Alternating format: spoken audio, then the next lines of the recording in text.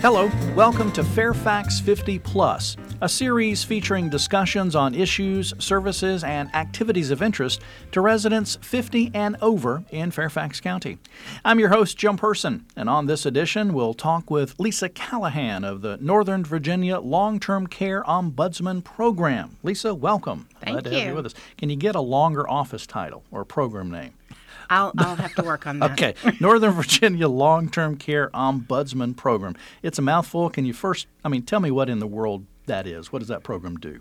The Long-Term Care Ombudsman Program is a group of advocates. We advocate for the highest quality of life for residents in long-term care facilities, be it nursing or assisted living facilities. Okay.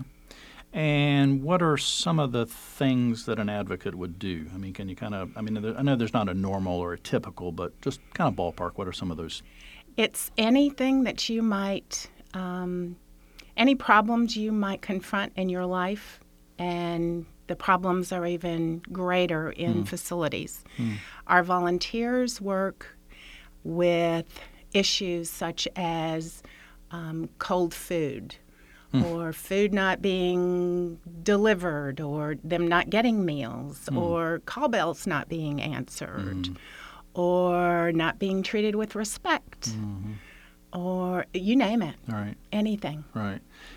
Does a person in this situation have to have or need to have an advocate if they don't have family around? It's even more critical to have an advocate when there is not family. When families, we always love to see that families visit the residents in the facilities because they are, the advocate on the spot, so to speak. But I find that a lot of the volunteers that come to our program have visited with or have had family members in facilities, and they've seen that there are residents who don't have families who visit, don't have friends, and they reach out and advocate for them and see that, how critical it is to have someone in their corner. Right. But even if I do have a family member in a nursing home or assisted living, I can still get an advocate or someone to help me. I shouldn't feel like that I have to do it all on my own. Absolutely. Okay. I guess that would be a great relief of burden for me as a family member. Maybe not even getting that much accomplished, but just having someone else there, maybe to another set of eyes to see stuff. Sometimes it's just having someone there as a sounding board, someone to talk to, someone who understands. We are resident directed.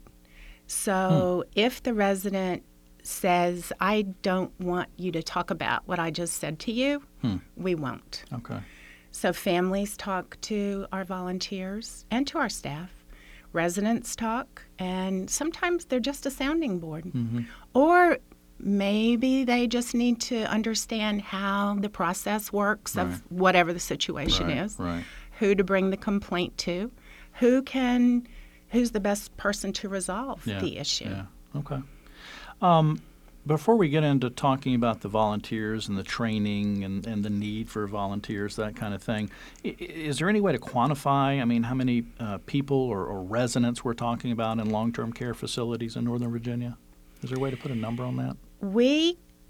Our program in Northern Virginia, we're a regional program, and we cover the assisted living and nursing facilities in Arlington, Alexandria, Fairfax, and Loudoun. And that is about 10,000 beds. Wow. Now, as to the number of residents, we never know how many actual residents occupy the beds because it varies. Right. But the number of beds remains constant. Pretty constant. Yeah. I'm sure they're not all full 100% of the time, but still, even if they were only 50% full, that's 5,000 people. Wow. So I would think that means there is a huge need for volunteer ombudsman. There is. Okay. What kind of training or program do these volunteers have to go through before they can actually represent the program or be involved with a family or a resident? Is there a certain level of skills or training or things that they have to do? Good question.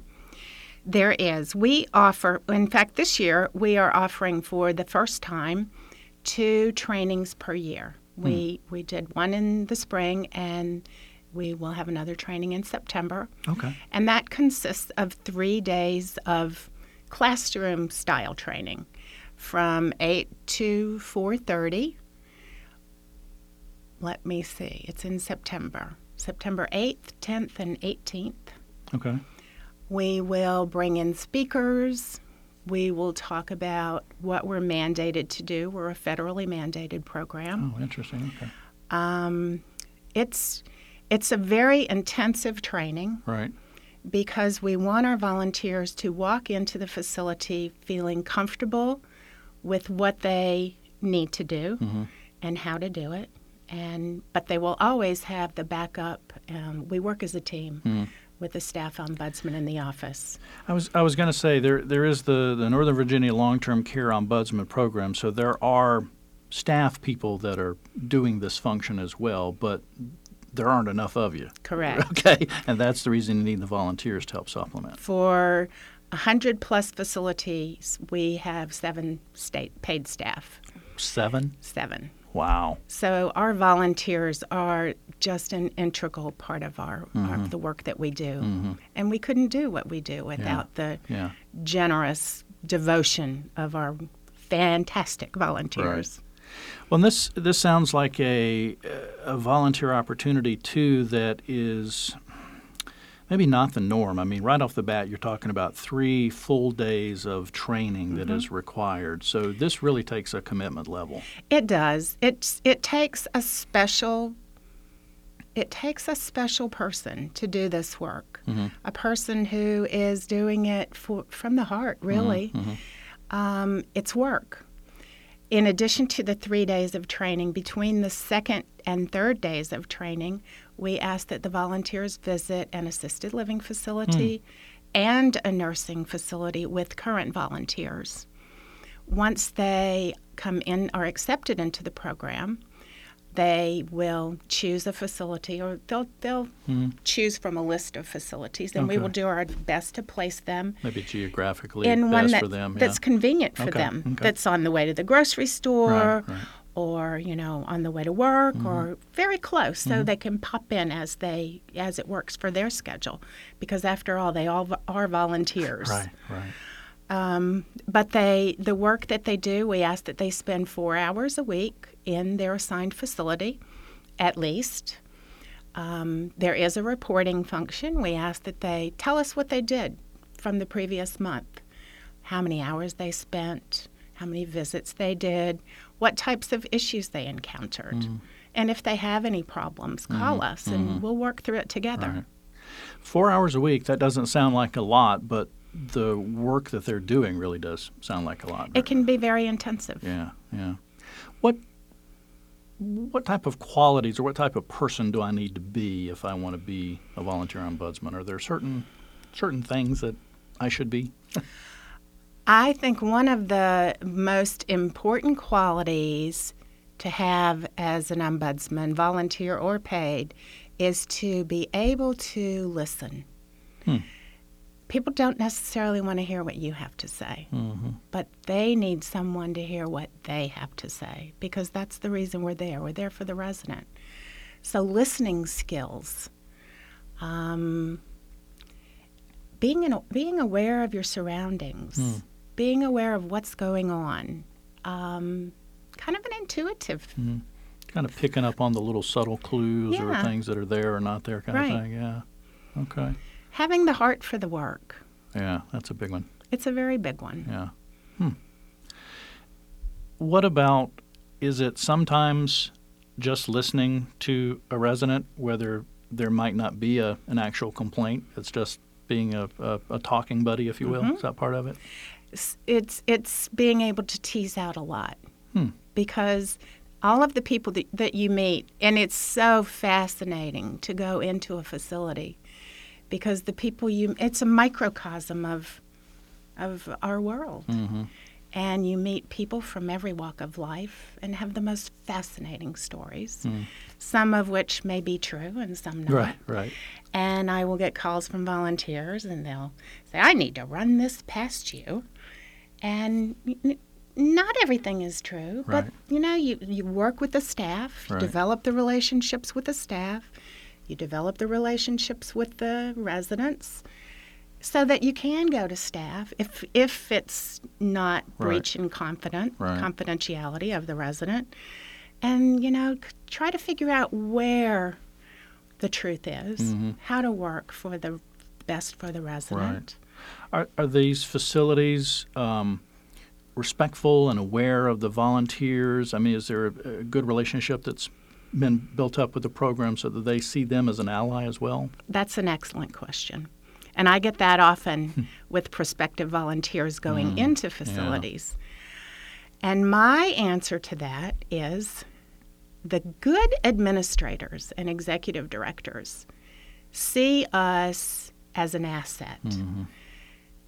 They see us as another feather in the cap of the facility, because they can say, if you're having a problem with me or someone on my staff, you can always go to the ombudsman who is in our facility at least 4 hours a week.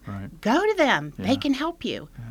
On the other hand, there are administrators and executive directors who may feel that we're looking over their shoulder, trying to catch them doing something wrong. They don't need us there. They don't want us there. I have had volunteers who have been able to turn those feelings around, to turn the opinion of us as being, just over the shoulder looking, as we are an asset to them. Because we are there for the same reason that the people in the facility are there, and that is for the good of the resident. Good of the person, right. I was going to say, you're all there for the same purpose. Yeah. Put you on the spot. Is there a great story that you've got to tell, or a situation, you don't have to name names or anything like that, of a volunteer that's just had a big impact, or a great success story, anything that you could share?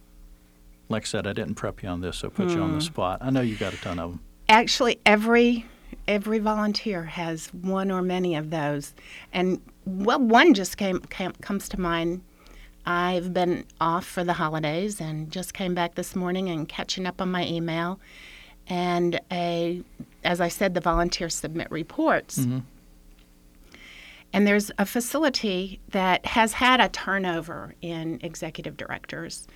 And there's a new one in that facility. And the volunteers report, in the report she was saying that she's been trying to get, and she named the name of the person, to try to be more comfortable in coming out and talking to the residents. And as I read it over for the second time, I realized the person she was talking about was the executive director. So she's now training, it sounds like, the new ED. Right. Okay. There are so many great stories. Yeah. So if someone has a desire, feels a need to fill a void, to be involved, to help folks in nursing facilities, assisted living facilities, how can they get involved in the Northern Virginia Long-Term Care Ombudsman Program? They can call our intake line, and that number is 703-324-5861. They can also go on our website, which is www.fairfaxcounty, that's all one word, .gov/LTC Ombudsman. Okay. And that's all one word. Right. Scroll down, and there is a link that says Volunteer Ombudsman Program.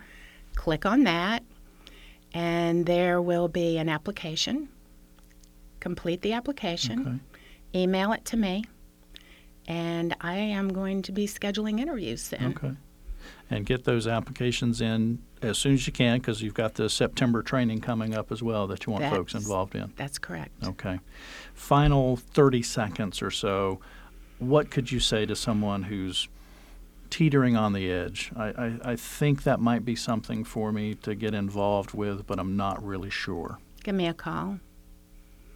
Call me. Tell me what your hesitancies might be. Tell me what you're thinking. I'll talk to you about it. It's not the work for everyone. Mm-hmm. And we don't want to waste your time if you don't feel that it's a fit. Right. But if it is something that you want to do, let me know. Give me a call. We'll talk about it. If you have questions, if you have specific questions, I am very upfront and honest, right. and I will be happy to answer any questions or talk out any, right. hesitancies. Right. Okay. Awesome. Sounds cool. Lisa, thanks so much for being with us on Fairfax 50 Plus today. Lisa Callahan of the Northern Virginia Long-Term Care Ombudsman Program. And if there is any desire on your part, like I said, give Lisa a call or go online and fill out that application and see what's in it for you as well as the residents of these facilities that you can help. That is all the time that we've got for Fairfax 50 Plus today. We want to thank you for listening. For older adult services, recreation, community engagement opportunities, other information like that, go online to fairfaxcounty.gov/olderadults. You can also call 703-324-7948. The TTY number is 711, and that's Monday through Friday. Fairfax 50 Plus is produced twice each month. And to find our 50 Plus podcast, you can just go online to fairfaxcounty.gov/olderadults and click on podcast. Fairfax 50 Plus is produced by the Fairfax County, Virginia government, and we thank you for joining us today.